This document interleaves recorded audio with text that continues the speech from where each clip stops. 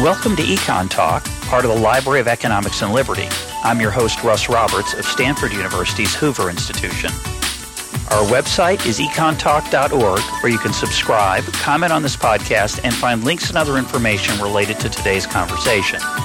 You'll also find our archives, where you can listen to every episode we've ever done going back to 2006. Our email address is mail@econtalk.org. We'd love to hear from you.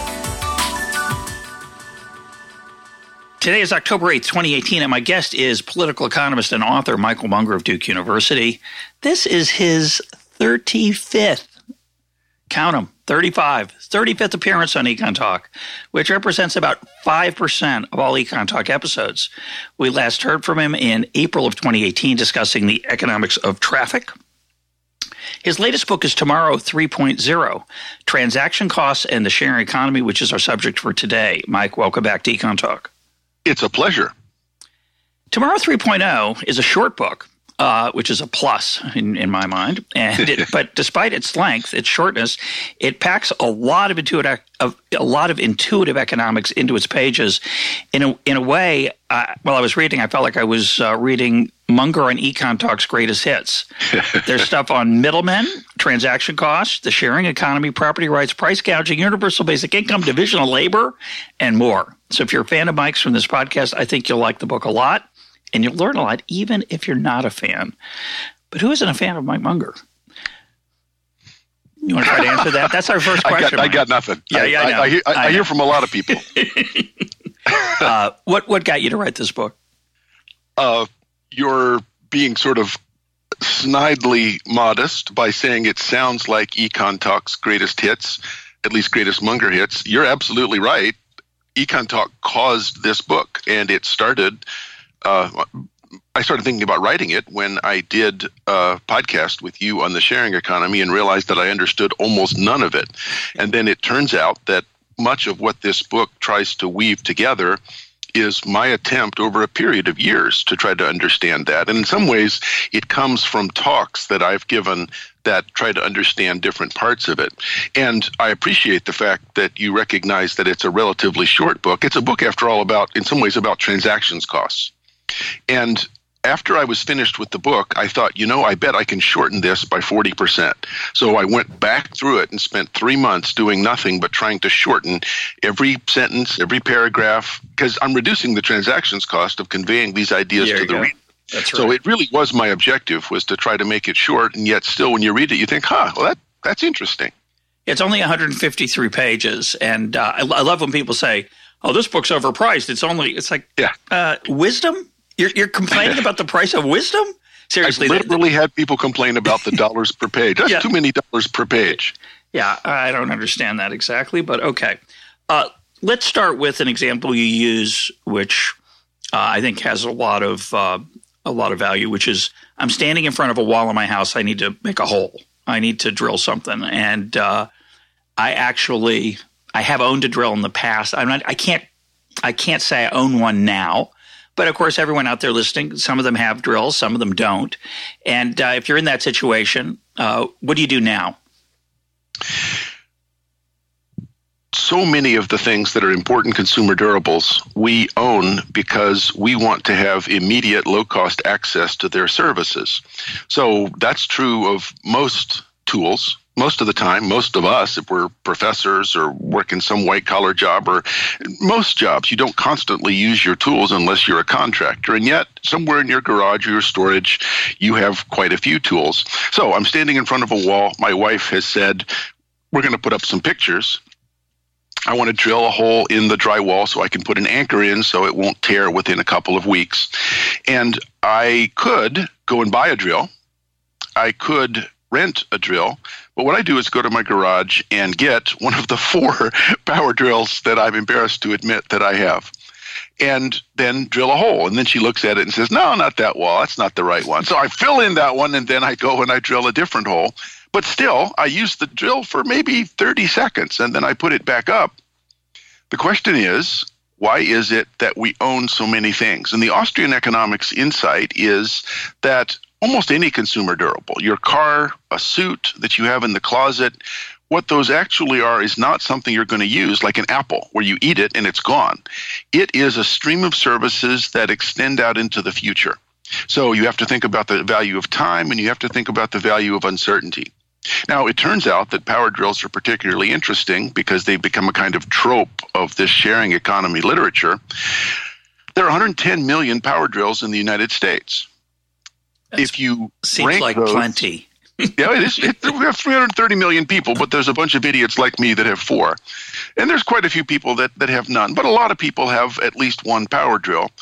If you take the 110 million and rank them from the most used to the least used, and then look at the median, it has been estimated that the 55th millionth power drill ranked by lifetime use is between 30 and 40 minutes. Because using a power drill for 30 minutes, if you're a contractor, isn't much. But if I'm drilling 2 holes to put up a picture in the house, I use it for 30 or 40 seconds, and then I put it away.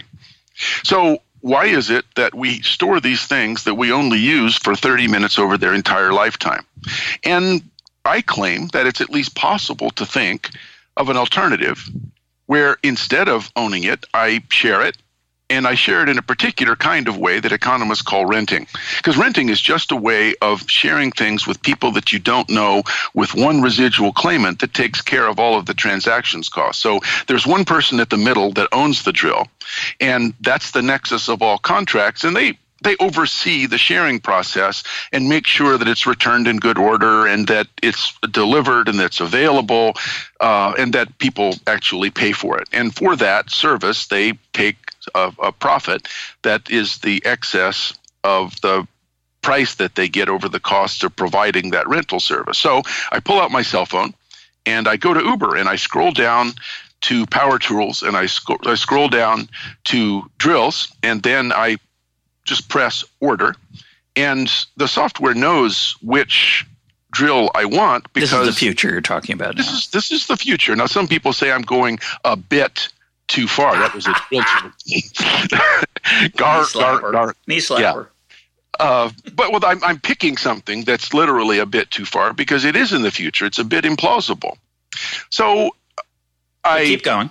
I press order, and somewhere, I don't know where, an Uber autonomous car with no driver picks up a power drill from, maybe it's an owner, maybe it's a contractor who's not using it, who's put it outside in a smart pod. Maybe it's a rental company that does this for a living. But the Uber car picks up the drill. It has a bunch of deliveries to make, so the software solves the traveling salesman problem, that is making the set of deliveries and the minimum total distance and time. And in a few minutes, my phone buzzes because I have a smart pod in front of my house. The drill has been delivered. I go and I open up the smart pod with the security code that's in my phone, and it takes no time. I just open it up. I make the holes in the wall. My wife says, no, not that wall. And I think, okay, I'll do it in a different wall. And then I put the drill back. I've had it for about 5 minutes. It cost me a total of $2 and almost no cost. The pod is smart. It knows the drill has been put back in it. The software calls another Uber car that picks up that drill and then takes it to its next use. No human beings are involved in the allocation or transfer of this rental product among all of the different users. And it's a commercial quality power drill that's better than I would have purchased. So it's a better drill than I would have had access to. The result is that instead of having 110 million adequate power drills, we have something like 10 or 12 million power drills at any given time. They're high-quality commercial power drills. They're extremely intensively used, and maybe they get used up in a year or two, but then we make some more. The point is that the prices from being able to rent instead of own means that we're saving on the opportunity cost of the money that's tied up in the drill and in the storage costs. Because when it comes to consumer durables, you pay for them twice.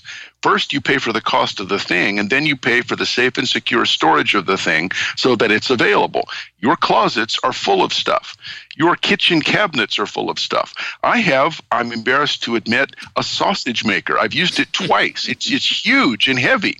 Why in the world do I have those things? Well, it's because the software world that I just talked about hasn't yet solved the transactions cost problem in a way that makes it possible. I want to mention a couple of other factors which that story neglects. One is, in my case, I have a couple of friends who own every tool, every single one. They have every tool for reasons that are somewhat inexplicable, but they tend to do more home improvement than I do. So I can borrow tools from them at no charge other than that I owe them emotionally. That's one factor. Why is that? Why do I owe them emotionally, or why do they own so many tools? Why do they let you borrow it at zero cost? Because we're friends. We're friends. Oh, but they could be renting it out. They could be. That there's a platform. No, I agree. I'm just mentioning there is a fourth possibility here, or a third possibility of literally sharing. As long as there's no rental market. Correct. But even if there was, they might decide to let me use it for without paying for it. They might give me a bargain. But they're actually that market. The true sharing, a lot of people don't like the phrase sharing economy to describe, say, Uber or Airbnb, is because they don't really share, they charge. But put that to the side. I'll come back to it. The other thing is that some people do enjoy having the physical tools. They like looking at them. They like, it's just a thing. I just mentioned that as an aside. But I was going to come back to that at the very end. Let's do it now for just 30 seconds or so. I think the most interesting kind of sharing is the kind that doesn't involve markets at all. So I started out with this very pedestrian rental transaction. I think one of the things, then we'll talk about this in a minute, that platforms make possible. Platforms are an integrated software, hardware package that facilitate these things. Platforms make true sharing possible. And so there's this turnkey open source software called a tool library. And you can borrow from your friends because they know you and trust you.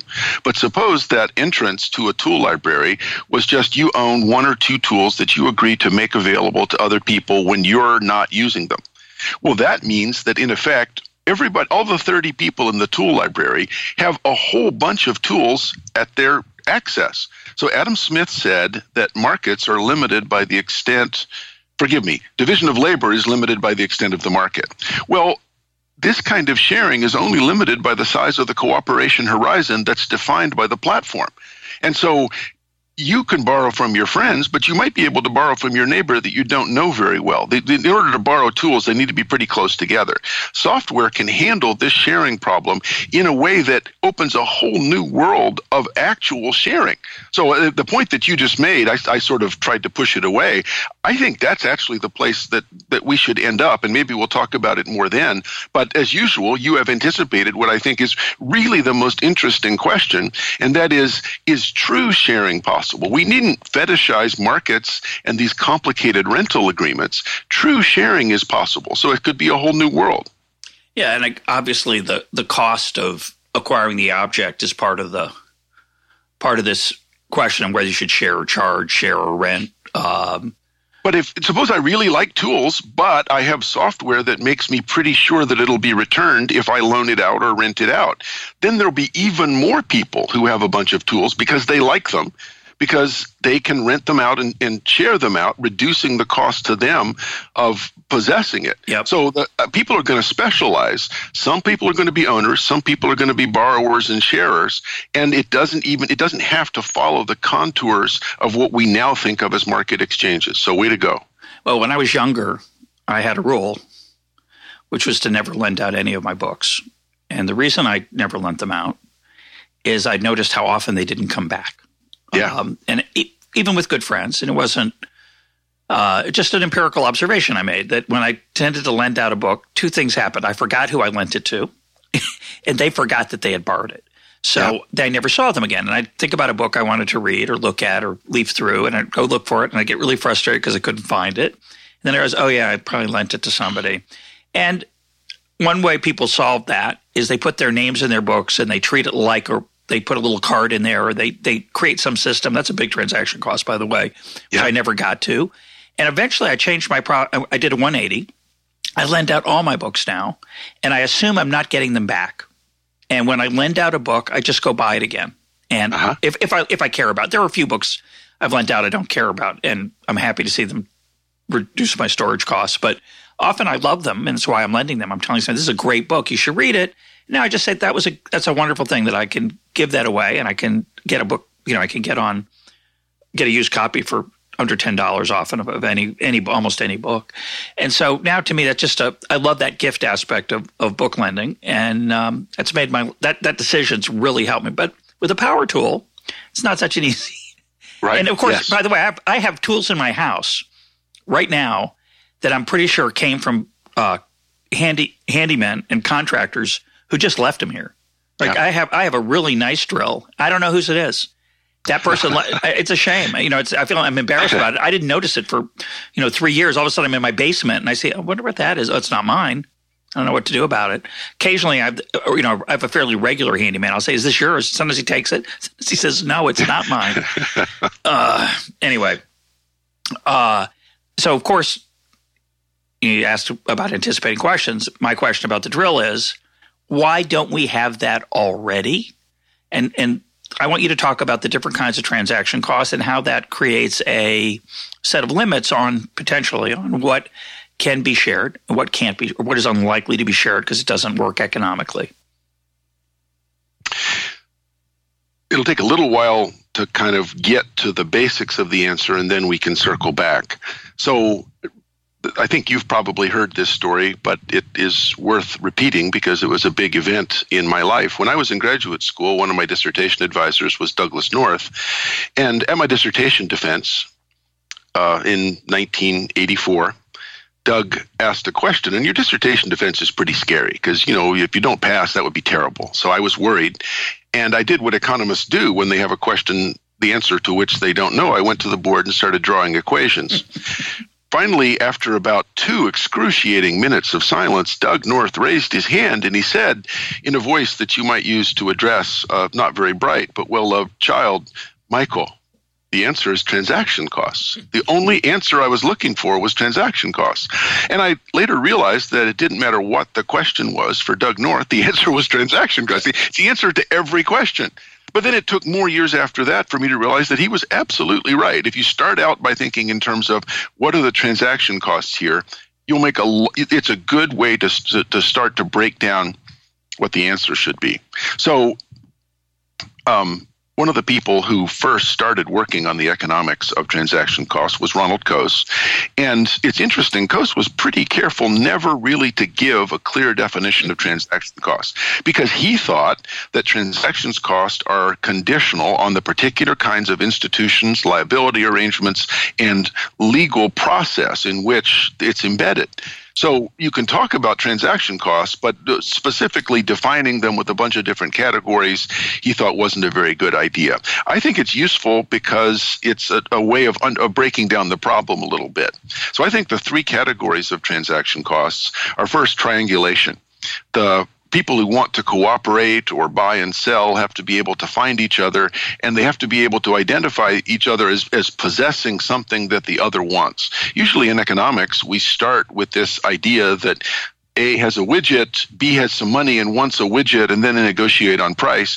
Well, how did they meet? How do they know that they have a widget? Do they speak the same language? Do they have a currency that they can use to consummate the exchange? There's a bunch of things that have to happen before you get to and then there's a price part. So triangulation involves that. The second is transfer. Transfer is we actually deliver the product. We actually make the payment. We clear the transaction in a way that both parties agree with. And that's a big part of any transaction. Third is trust. That is, I know that you're not going to rob me. I'm not going to rob you. And we recognize that the thing that's being sold and the thing that's being used to purchase it actually are those things. There's no fraud. So anything that solves all 3 of those problems, I want to call a platform. And platforms date way back in history. One of the first platforms was what we now call the souk, the bazaar.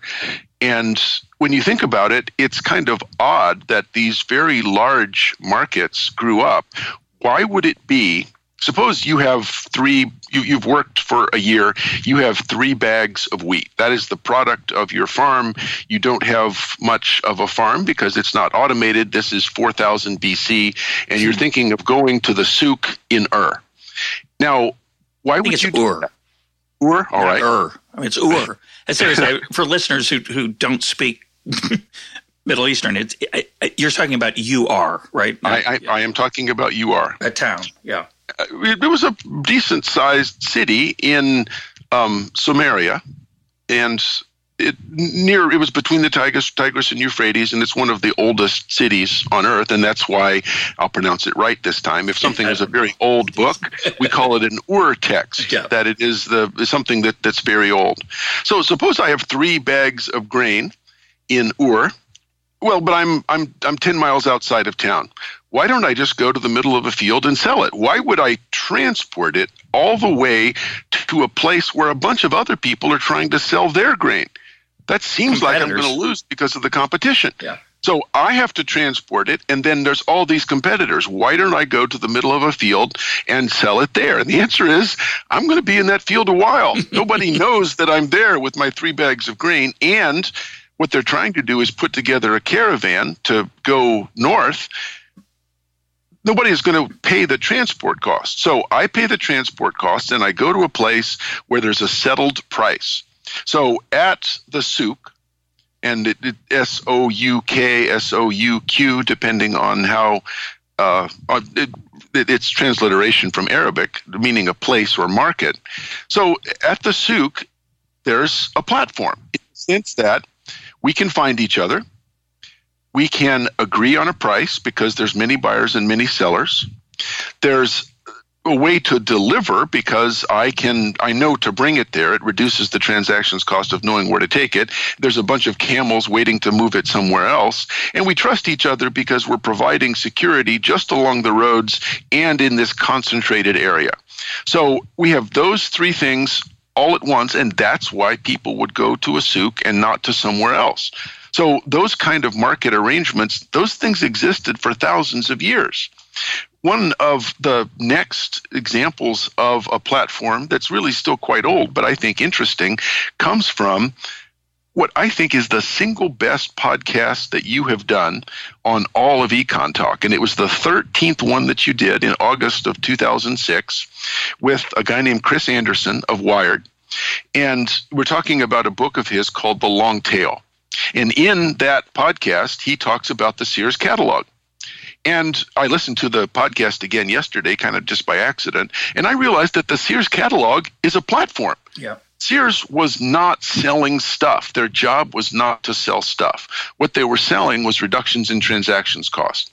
So some of the stuff in the Sears catalog, so you live in a little town in southern Illinois.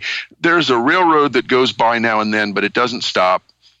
And the only place you can buy stuff is you can go to the dry goods store, or maybe there's kind of a hardware store, and they have a couple dozen items.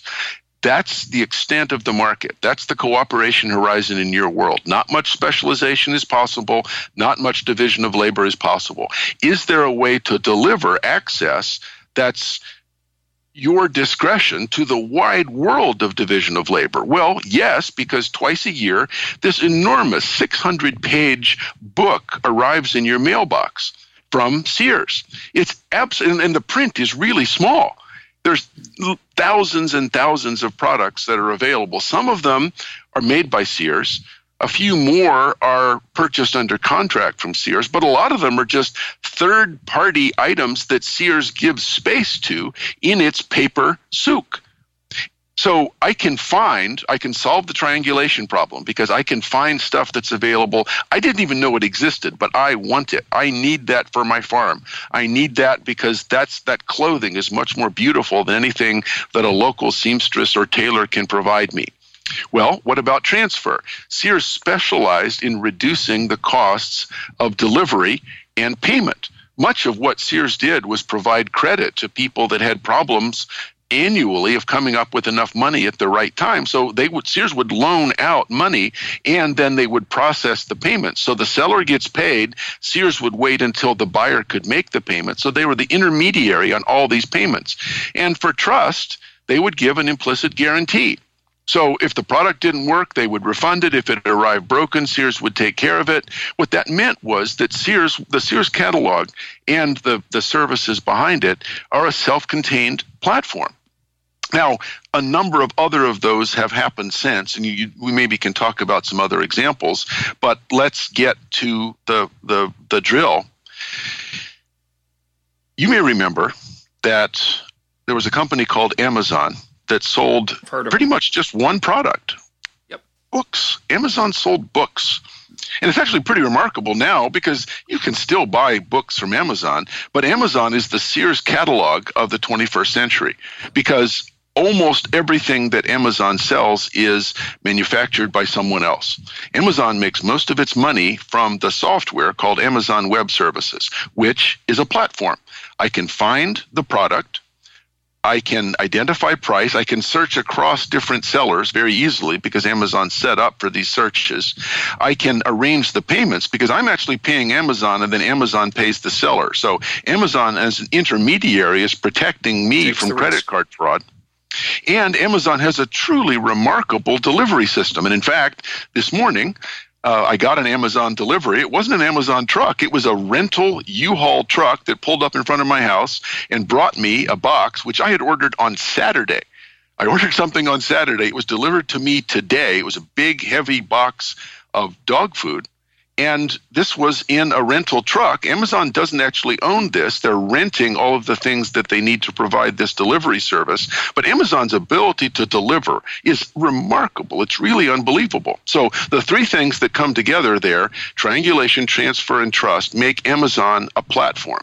On that platform, you can buy an amazing different array of stuff. Why not drills?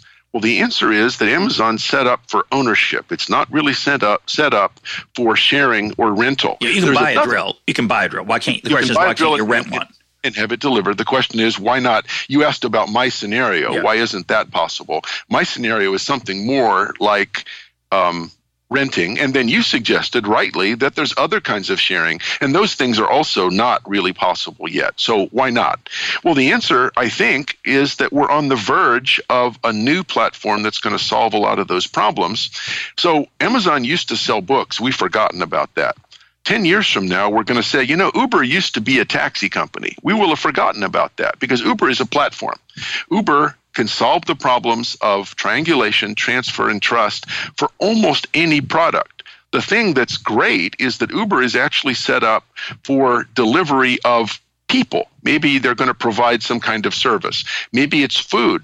Maybe it's a drill that I then want to take back. Now, Uber at this point is still what Amazon was when they were just selling books. But Uber soon will be able to start delivering all sorts of other things that are not just human beings. They'll be able to deliver products, services. What that means is that the big battle is not really between Uber and the taxi companies.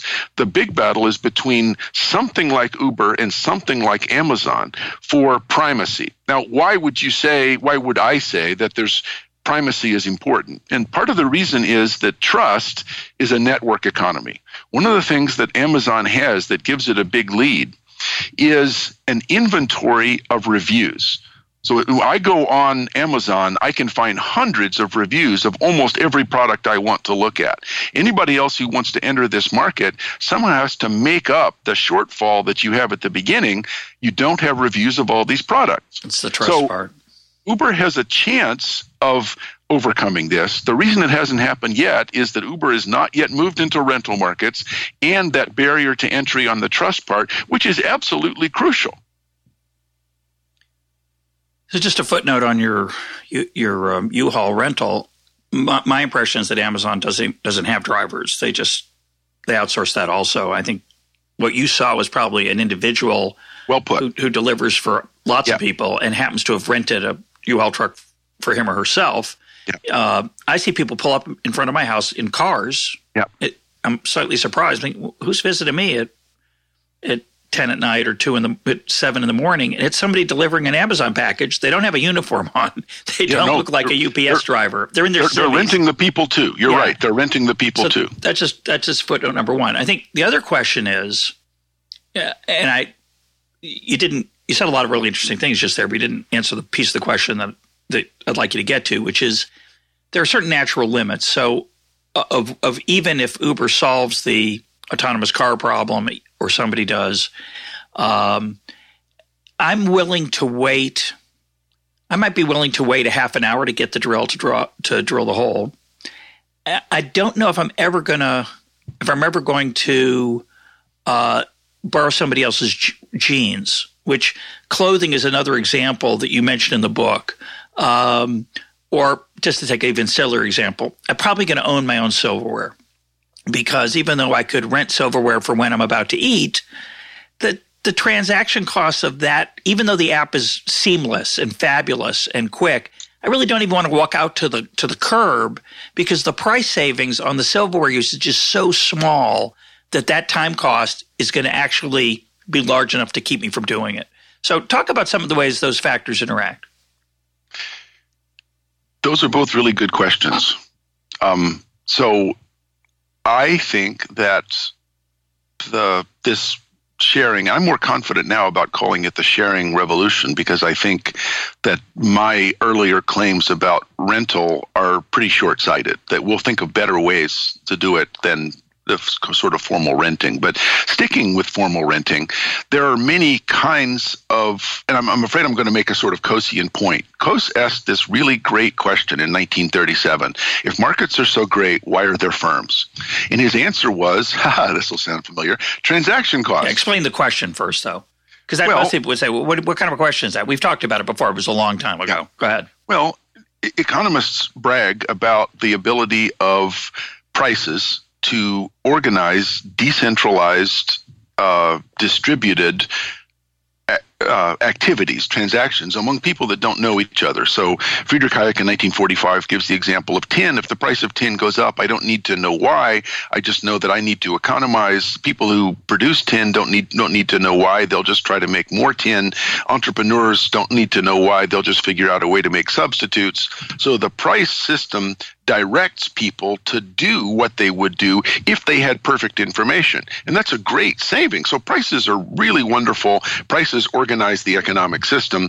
Coase said, well, if prices are so great, why are these little command economies that we call firms embedded in them? Because if I work for Ford Motor Company, I don't put a bolt into the chassis of the Ford car and then go on eBay and auction it off and find the highest price, deliver it to them, and then they put on the fender. Instead, the next guy in the line just puts on the fender. Price is not operating here. I'm being ordered to do this by an entrepreneur.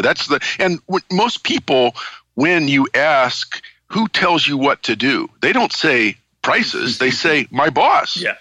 So bosses do a lot more ordering around than prices. Coase's question was, where is the margin? And firms call this the make or buy decision. So firms make some things, but they buy other things. So maybe for a while, Ford Motor Company considered going out and making its own steel for cars, but they never grew the wheat for the sandwiches in the employee cafeteria. They always bought something. So that line between make or buy, Coase claimed, was based on transactions cost. It was the cost of using the market versus the cost of organizing this transaction within the company. Well, the point of, if I say in the book, I think that if Coase were alive today, he might ask a question, why is it that we own instead of share? And the answer is still transactions cost. The margin between owning and sharing will be determined by transactions cost. The thing is that Coase recognized that there was a dynamic component to this. That is, the size of firms, both in terms of the scope of products and the amount of products that they produce, will be determined over time by transaction cost. If it's cheaper to buy things in the market, then firms will shrink. Well, the endogenous thing about sharing, and I think this is possibly worrisome, is that there will be a greater and greater gap between urban and rural people. So people who live in cities are going to be able to participate in the sharing economy. You said you don't want to wait 30 minutes. If you live in a large city and there are these Uber robots that are going around delivering things, and they can go along the street and they can also go up the elevator, it might only be 4 or 5 minutes before it's delivered because the density of transactions is so high in a city. But that means that people who live not in a city are going to find themselves facing much higher costs of participating in the sharing economy, either because they can borrow it from their neighbor in a tool library or it's delivered by an Uber robot from someplace that they've rented. So the transactions cost is going to drive more than just which products are shared and which products are owned. Over time, if that claim is right, it's actually going to drive the structure of communities, meaning that people, just like in the Industrial Revolution, are going to move from rural areas to urban areas. And the question is, how can we think about that in a way that makes it possible? The advantage is you'll need far less storage. You won't need parking spaces. You won't need much closet space. And yes, you're not going to borrow jeans, but there's a company called, the example that I use in the book is toothbrush. I am an assiduous brusher of teeth. I don't brush other people's teeth. It's not creepy. I just brush my own teeth. But I brush my teeth 2 minutes in the morning, 2 minutes in the evening. So for 23 hours and 56 minutes, my toothbrush hangs there unused. It is hard to imagine any way of being able to commodify that excess capacity.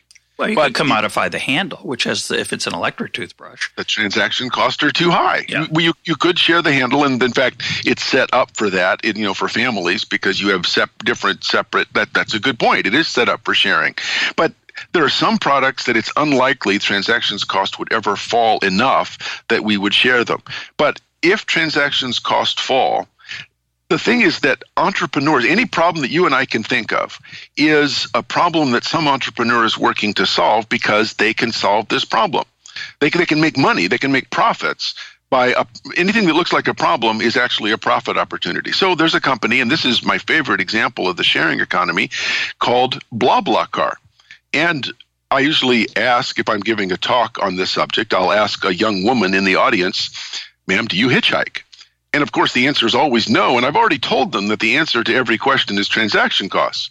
But okay, I ask, "Why don't you hitchhike?" Because she looks horrified, and that would be creepy. It's too dangerous. No, the answer is just transactions cost. Suppose that you had an app, and in Europe it's called BlaBlaCar, where an awful lot of people end up hitchhiking. So all the trucks that go on the interstate between the large cities, many cars, they just have one passenger. If you could commodify that excess capacity and solve the 3 transactions cost problem, triangulation, transfer, and trust, you could have hitchhiking. And so BlaBlaCar, the app, provides 4 pieces of information. The first is, where are you now? Second is, where do you want to go? The third is, at what time do you want to go? And the fourth is, how much do you want to talk? So blah means I really don't like other people very much. Blah, blah means enjoys a natter. Blah, blah, blah means rarely pauses even for breath. So you can go from where you are to where you want to go using a completely unused seat that would otherwise be empty at the time you want to go and have a conversational partner that is interesting. The reviews that are available mean that both the rider and the driver can evaluate each other. So I love that. One of the reasons I love that, first of all, I just want to make a point about the toothbrush. Again, it's not just that the transaction costs are too high. It also is the factor that a toothbrush is relatively inexpensive. So you always want to compare the cost of ownership to the benefits of renting. And in the case of the toothbrush, since it's a relatively inexpensive thing, again, I don't really want to trot out to the smart pod at the mailbox, say, and pick up my handle for my toothbrush and then shove my brush part into the handle and then go back down to the pod and all that. That's the first thought I had. Second point I want to make is that you're really imagining, and you basically said this, I just want to restate it in a different way. We could have a smart apartment building where the whole building, and maybe the whole city, but certainly to start with the building, is designed for this kind of reduction in transaction costs, where the delivery part would be much more seamless than it is in a rural area or even in a suburb or even in some cities. So that's very interesting. But I also want to comment, the car is really a fantastic thing because do they charge? Is it a free thing? No, they charge. Now, there are some companies that try to arrange it, and basically it's a membership. So sometimes you drive and sometimes you're a rider, but you do actually pay. But for BlaBlaCar, suppose I'm in Brno and I want to go to Prague, it's the equivalent of $100 to go on the train. It's $10 or $12 to go on BlaBlaCar. So it's dramatically cheaper. And the driver is getting some of that profit, I assume, not just the platform. Right, but the driver's also getting companies. No, it could be you pay. It could be you have to pay to be a driver because they want the company, right? It's not obvious which way the payment is going to go. Well, I think the driver gets some. The driver, the owner of the vehicle, gets some of it. BlaBlaCar takes a small bit, but since many people would just as soon have company, particularly company that's compatible, the cost is driven down. The part I really like is that there have been a couple times in my life where instead of renting a car on a trip, more than a couple, I don't rent a car. I just use Uber. But on some of those trips, I've had to take a lot of trips. It still might be worth it to me to take Uber. But on a day where I've had 4 or 5 Uber rides, sometimes I'm just talked out. And I struggle sometimes when I get in an Uber because I sometimes say to the driver, I'm really tired. I apologize. I'm just going to rest. And I feel like I have let them down in certain circumstances. Of course, some Uber drivers don't want to hear me talk. Maybe all of them, actually. But in general, I know there are some Uber drivers. The reason they are driving Uber is partly for the money, but partly to meet people, literally, to just chat and to have an interesting day. A lot of Uber drivers I've met are retired, and they literally enjoy – one of the reasons they're driving is they enjoy meeting new people. And that's part of obviously what BlaBlaCar is. But what I love is you get to set it in advance. Yeah, they recognize that is a brilliant idea. I love that. So fantastic. It's so important that it's part of the name. Yeah, exactly. The other aspect of this, though, which is I think interesting on this question of monetary aspect of true sharing versus whatever you want to call it, rental, more like rental, is couch surfing. So couch surfing is this, again, in a different generation. People who are older find this bizarre, but younger people find it normal. You rent out your couch, but you don't rent it out. You share your couch. And you say, I'm going to let anybody stay in my house. You can put different gender preferences and other things on the app. But I'm going to let people come spend the night in my house on the couch. There's no charge. My son recently was on the floor in a couch surfing experience. So it's not literally a couch, but it's basically different ways to spend the night under a roof. But there's no money exchange. Evidently there's a gift expected. My son said he brought a 6-pack of beer as a thank you. And there's also no terminal limit on how many nights you stay. It's all up for grabs. And of course it's different on different providers, of course, choose how many nights they want to limit or whatever. But it's just an extraordinary change that this platform you're talking about makes possible that couldn't be imagined. The idea of staying in a stranger's house is frightening. Hitchhiking is frightening. And all of a sudden, it's now normal. And because the app has solved that trust problem, and along with the triangulation and the transfer, and it's just it's a fascinating thing. I often do ask, and I'm sorry to pick on young women, but they're less likely to hitchhike. So after, we've all laughed and said, okay, hitchhiking is possible, I'll ask, do you use Airbnb? And without exception, she has always said, oh, yes. So you're willing to stay in somebody else's apartment and know they have the key, but you're not willing to ride in somebody else's car. And the difference is Airbnb has normalized, and other companies, but Airbnb in particular, has normalized our sense that this is a transaction that the app can handle and that trust, because of these reviews, tells you something about. So it's not just the reviews. The fact that if God forbid something happens to me in that house, male or female, you don't have to be a female to have something horrible happen to you in a stranger's house. Yep. That still is the app knows where you are, and that's huge. You don't walk up to a stranger at Times Square and say, "You got a place to stay tonight." It is their financial information, it is their ID. Many people, and I've done this as an Airbnb host, they have an image of my passport, so you can do quite a bit of background check. So once we've normalized that experience, then yes, we start to think of this as it's not a big deal.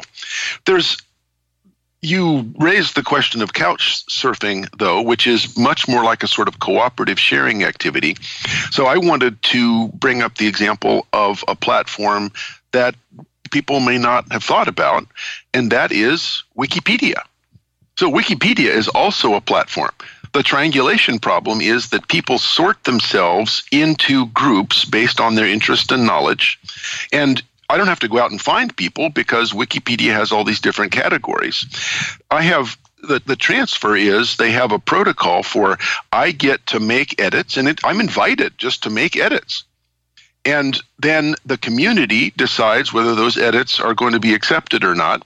And in terms of trust, there are reviews. If I'm always a troll, then you can disable my ability to make changes. Now, yes, I can come back and try to make it, but Wikipedia is remarkably consistent in being able to provide the three things that a platform needs in order to have this service, but nobody's getting paid. We only pay with honor and a sense of contributing to the public good. So it's a voluntary contribution to the public good, and it works really well. So I think that the idea of sharing, if you can reduce the transactions cost of voluntary provision of public goods, then things like Wikipedia may proliferate. And the idea that there has to be some kind of fee for service may start to disappear. There are ways of sharing that are based on honor and our sympathy for other people, our desire, if you're out there playing the drinking game, here it comes, although Russ isn't saying it, but our desire to be lovely. We want not just to be loved, but to be lovely. And so being part of a community that's an expert on some subject that takes care of the Wikipedia entries on that subject means that I have connections with somebody in South Korea, somebody in Europe that I've never met, but we have this feeling of being part of something larger than ourselves, and that is something that software platforms can also advance. So I'm going to take us in a different direction now because I think hard to believe. I think this is what I'm going to say next. We haven't talked about some of what we've talked about today. We've talked about before. We're talking about it in new ways. I always, I think you and I could have a conversation every 6 months on transaction costs, and I would learn something every time. So it is one of those topics like the division of labor, like emergent order, that I think is so rich and so challenging to think about and keep everything juggling in your mind at once that it's very fruitful to talk about it at length and in depth. But I want to change our focus just a little bit here, which is this idea of platforms that are for-profit and platforms that are not. And, of course, actually, we did an episode on nonprofits that this is somewhat related to, I'm sure. But here's the thing I want to raise. So I mentioned recently on Econ Talk that George Stigler probably would say that Wikipedia doesn't exist because obviously it's can't be possible without using money to create a good encyclopedia that would be even possibly decent. Forget about the fact that I think it's probably better than most printed encyclopedias in many dimensions. But I will also say, so he's wrong about that, I'm using poor George as a sort of a homo economicus, a little bit of a straw man. Yeah, those that knew him would say it's not that much of a straw man. Yeah. He's there for you. Yeah, exactly. So that was George, but he represents the way a lot of economists look at the world. They assume that people do things for money and they need rewards. Sometimes they're non-monetary, but in general, money works really well, and I think that's generally true. So Wikipedia is an extraordinary example of how without money, just honor, just pride, just showing off, earning a reputation of various things, returns, people have created something rather extraordinary. Having said that, it's my impression that Wikipedia is a little bit static. It hasn't quite fulfilled the promise that it had as it was growing, and it is less dynamic than I thought it would turn out to be. And let me suggest a related challenge. So there are a lot of apps out there that you and I might use and love. I'm going to pick one that's a big part of my life, which is Evernote. So Evernote, it's an app that I use for just storing all kinds of information on my computer, on my phone. I really like it. It's a second example would be Medium. I write at medium.com. I love the platform. It's fantastic. Both of those may disappear at some point. They may, just like other apps and other websites don't make it in the internet economy. So then the question is, what's going to happen to my stuff?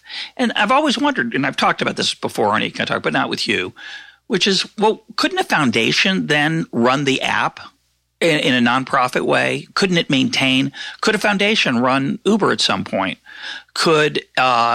Is there a return? Is there a benefit from using a nonprofit focus to run a platform? And let me just give one more point, and then I'll let you respond, which is, you say toward the end of the book that Uber and Amazon are in competition.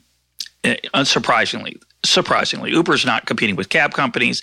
Amazon's not competing with Barnes & Noble anymore. They're both competing with each other for providing stuff in ways that reduce not providing stuff, for just reducing transaction costs. I think it's a deep, deep insight. But it seems to me that what's going to happen is that Amazon will acquire Uber or will create their own platform that solves the delivery problem in its own with driverless autonomous vehicles.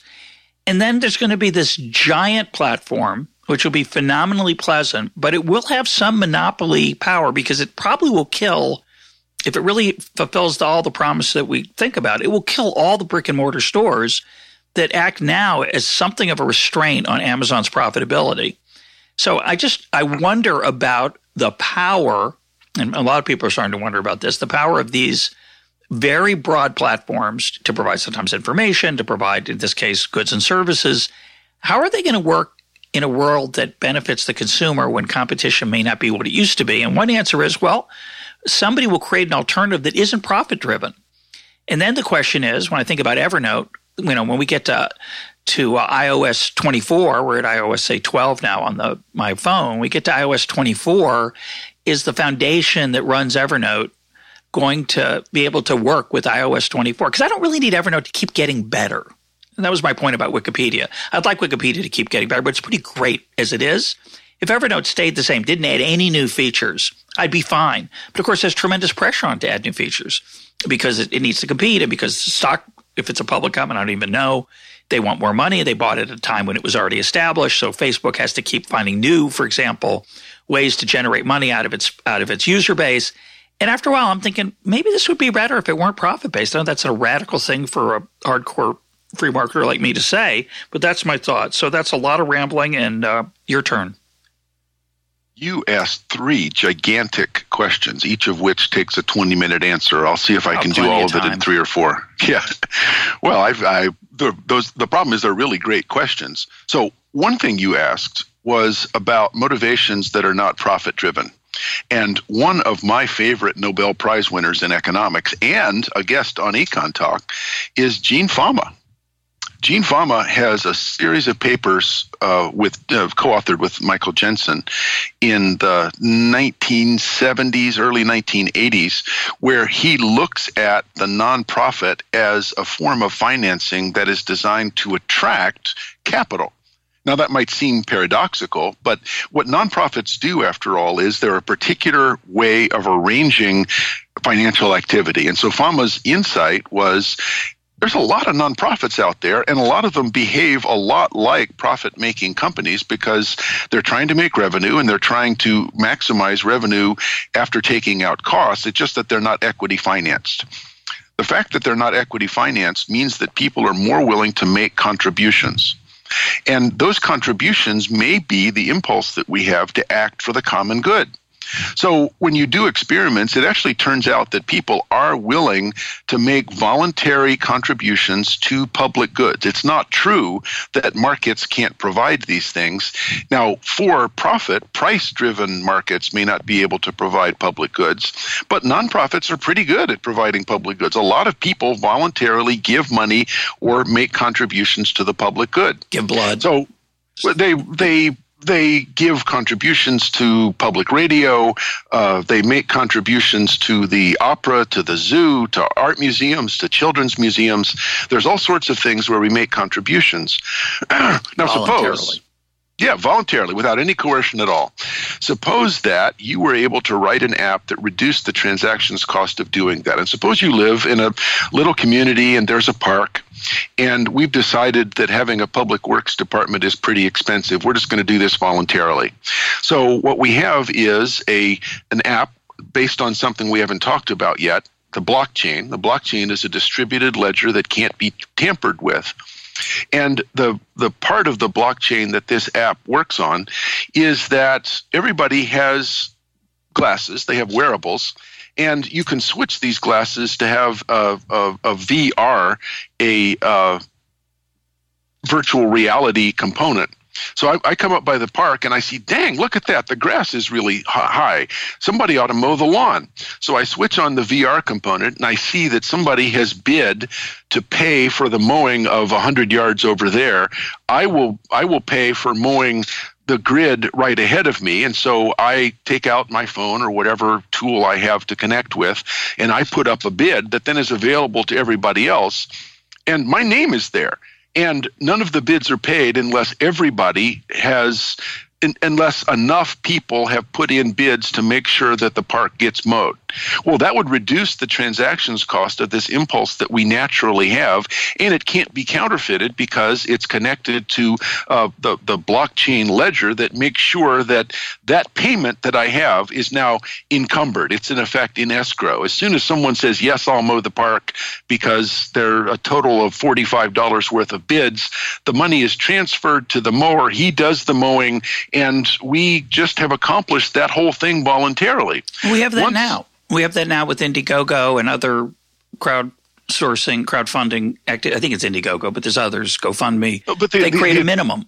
We haven't gotten the habit of doing it with public goods. We do it with, designing a new suitcase or a new kind of smartphone. I don't think this is that far away. We have the VR and we have this habit already for crowdsourcing. The thing is that economists tend to make this hard line about public goods that they can't be provided by for-profit companies. Well, they don't have to be. We actually have almost all of the tools we would need to solve this problem by a kind of voluntary sharing. Instead of me sharing the tools, I'm sharing the costs, but I'm doing it in a way that really encourages other people also to share. So you asked, what is the future of sharing that's not based on profits?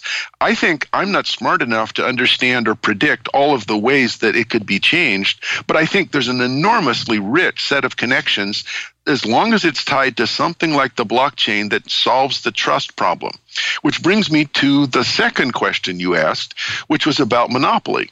So a big part of the reason why these companies are becoming monopolies is network economies, where I want you to be able to see the picture of my dog that I put up on Facebook. And if we have different platforms, it's going to be more difficult. So we're all going to tend to use the platform that everybody else is using. And one of the things that confers this monopoly is having a big inventory of reviews. So I'm worried about that kind of monopoly. I don't know the barriers to entry of having, first, the place where everybody goes to look at pictures, and second, an inventory of reviews that means that you can't just buy that information very easily. Sounds like it's going to be a problem. I think the solution is what I would say was your third question about reputation. We are probably looking at a world where instead of me having a reputation on Airbnb that I cannot easily transfer to Uber or to BlaBlaCar, what we could have is a single universal reputation. Yeah. And again, it's going to be a blockchain app, so it can't be very easily counterfeited. And so you'll be able to tell whether I'm the sort of person that has the quality. I haven't cheated on things. You can look at my credit report. Now, that's a big problem for privacy, but that ship has sailed. We've already lost any claim that we had about privacy. And, if you don't want to participate, you can already do that. You can unplug off of Facebook. You're not on Twitter. You don't use Amazon. You don't get any of the ads you don't want to see. That's a really high-cost way of doing it. But if you are plugged in and take advantage of this universal reputation, then if I want to check, I can just go to this nonprofit company that operates a reputation app that's based on the blockchain, and then the monopoly doesn't exist anymore because it's something that's easily publicly available, and we would all be willing to contribute something to that voluntarily in order not to have companies be in charge of our private information. All we would have is some sort of summary information about trustworthiness, debt, willingness to pay. I don't know what the actual categories are, but I think there's a way around this that combines a blockchain application with universal reputation and the ability of nonprofits to solve this problem if you can reduce the transactions cost of participation and make it clear who's given the contribution so that I can claim credit for it. So that if my standing in the community is raised because you can look and say, well, look, they've really done a lot of good things. They've provided a lot of public goods. I'm willing to participate more because I care about being lovely. Yeah, I was thinking, I think that's the name of the app, by the way. That's what we're going to call it, lovely.com. I don't know if it's taken already. Maybe it's Be Lovely. I always like Be Lovely as a motto. Yeah, I think Be Lovely, yes. And it could be the letter B, if belovely.com, BE is already taken. But I was just thinking, there's something really deep there. If I were 25 years old, I think I would be interested in trying to work on it, but I'm not 25. So I'm hoping there's a 25 or 30 or 40-year-old somebody younger than I am with a little more ambition and drive to work on it, and talent, of course. But the issue of I would call it my loveliness quotient. So I do a number of lovely things during the year. I know you do. Every human being does, right? I'm not bragging here. Every human being does lovely things. They open the door for somebody who's got too many groceries. They make a donation to charity. They help out somebody who's struggling emotionally. And most of these things are only observed by a very small circle around us, right? Our circle of immediate friends. And it's an interesting idea of whether I guess the word is agglomerating, of collected, horrible word, ugly word, but a way of collecting my reputational success, the things I've done, and maybe that would ruin it, of course, if it became publicly known. But the idea of that across different, I'll give you just a small example. A friend of mine, he does a bike ride for a hospital in Israel that helps a couple of friends of mine do this. It's called the Alyn Hospital, ALYN. It helps kids. It's an extraordinary hospital. And I give money to that, right? Now, I'm not going to tell you how much I give because that's neither here nor there, but I give some amount. And I can choose to make that public on the website, and I choose to make it public because I think it's helpful to encourage other people to give. But I could choose to make it anonymous if I wanted. A lot of people do it anonymously. A lot of people do it publicly. But let's say I do another different thing I gave money to this year, which I've done. And you don't know, the people on the hospital website don't know about that other one. And would it be a good thing if all the, quote, good deeds I did during the year were collected in one place so you could decide how lovely I was? There's something repellent about that, I have to say. But on the other hand, maybe it's not so repellent. Maybe it's kind of there's something beautiful about it. It's sort of the modern way that people gossip about, in a small town, people say, oh, he's a great guy, or he's not a good guy. And in the modern world, we could make that available more widely. And maybe that would make people more likely to trust me to, on my reviews or whatever. That world's coming. Someone's going to develop that, I think, and it will change the world. And in some ways, it's already here where it doesn't have to be all or nothing. There are some things you could do anonymously and some things that you would do and be part of your reputation. But on Uber, I have a reputation as a writer. I can look at it. I can look at what my scores. Yeah. And on Airbnb, I've been a host sometimes. My son, Kevin, has often been a host, and for a while had a little bit of trouble with some of his hosting. He needed some work on that. But so you're getting feedback. But if you get feedback and you get better, then there's a reward like any brand name. So yep. The reason why I think this is going to take off and why the blockchain is important is that you are acting on your own behalf in a sharing economy, some of which is for profit, some of which is not. And what that means is you're basically your own brand. So I can look up on LinkedIn what your skills are, and maybe LinkedIn or some program like it will connect to my reputation. And I'll try to curate my reputation. Maybe there's some things that I'll keep anonymous because I think that it would be wrong for me to trade on that as part of my reputation score. But I think a lot of people think of this as kind of a video game. It might change the nature of what was an altruistic or charitable impulse into something that's now instrumental. But the fact remains that your reputation would then condition the extent to which you're willing to act badly. And that has been what the desire to be lovely has always meant is I care more than I should if I were Homo economicus about the opinions of those around me. It's not just instrumental. I care about them because I primitively value the opinion of other people about me, not because it gets me something, but because I care about that. Yeah, having spoken about it now and thought about it for about 4 minutes, I guess I'm kind of uncomfortable, the idea that, when I was younger, I was in a business school at Washington University, a fine institution, which I think you a fine institution have a high regard for. I think that's where that conversation with Doug North took place in your PhD defense. It may have. It did. I remember being in a business school and thinking, we had a speaker come in and said, you have a brand. Your brand is your performance, your reliability, your et cetera. And there's something that's not a bad thing for a young person to be aware of. At the same time, again, it's a little weird for a hardcore free marketer to say, I really don't like the idea of turning my charitable, altruistic activities into something instrumental, as you described it. It comes back to this idea of, I mentioned in the past about Rabbi Jonathan Sachs. He talks about the difference between a covenant and a contract. A contract's about what's in it for me. A covenant is about a commitment that doesn't necessarily use cost-benefit analysis. And I'm not sure I want to mingle those. And that's the idea that I mentioned of having a charitable reputational score or some kind of reputation in general for being a decent person, and reducing it to a number or reducing it to a web page. There's something I find a little bit creepy about it, I have to say. I think it would lead to a lot, maybe it would lead to more charitable giving, I don't know. And as an alternative way to generate public goods, which is where we got started on this, I think there's something really potentially magnificent about that as a way to reduce the transaction costs of government. The transaction costs of government are the tax system, compliance, monitoring, deadweight loss from those prices that we pay, the distortions, and to be able to do that through some kind of sharing or app.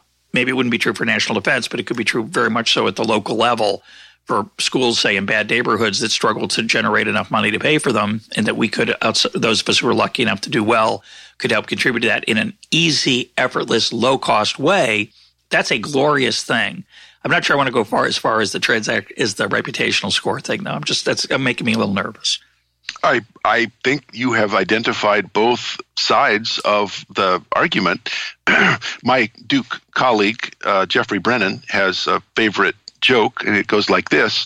Two elderly gentlemen are sitting in a park in the sun, and one turns to the other and says, "I say, how is your wife?" And the other one thinks for a moment and says, "Well, compared to what?" Well, the problem of the public goods is we're comparing this to a system where we have very little information and where local public goods decisions are made coercively. So we don't have much information and we're taking tax money basically at gunpoint. The alternative would be, what is it that people really care about, and they get the sense of participation. So having local public goods be provided voluntarily by the things that people actually care, things that people actually care about, and have them be crowdsourced, well, compared to what? Compared to the existing system, that might very well be an improvement, and it might increase people's sense of participation and belonging. The overall reputation score, the problem is economic revolutions don't care what we think about them. I agree with you, it's not good. But if you participate in this economy, if you're a young person, you already have a reputation on LinkedIn, on Airbnb, on Uber, on Yelp. If you operate any sort of business where you're trying to sell stuff, you really need to solve this problem of not having a reputation. And not having a reputation is an entry barrier in this kind of economy. So yes, maybe you don't want it to be instrumental, but compared to what? The alternative is not to be able to participate at all. And it's like the Industrial Revolution. The commodification of labor was in many ways bad for people who lived in villages who found that, I need a source of money income or I can't acquire the things that I need. They had to go get a job. Economic revolutions don't care what we think about them. Was the Industrial Revolution good? Maybe not. Maybe not at first. The ultimate result, though, was we found ways to manage it that improved the wealth most of those who had been very poor. So I guess I'm optimistic that we'll solve this reputation problem, though I don't deny for a moment that there is something really repulsive about the idea of changing these relationships that we have that are based on a deep sort of human trust into a trust that's being manufactured through some algorithm. That's a different thing, and it's not good. My guest today has been Michael Munger. His book is Tomorrow 3.0, Transaction Costs and the Sharing Economy. Mike, thanks for being part of Econ Talk. It was great to talk to you, Russ. Thanks.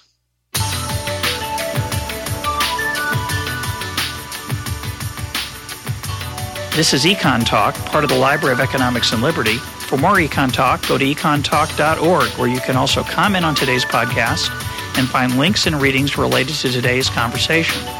The sound engineer for Econ Talk is Rich Goyette. I'm your host, Russ Roberts. Thanks for listening. Talk to you on Monday.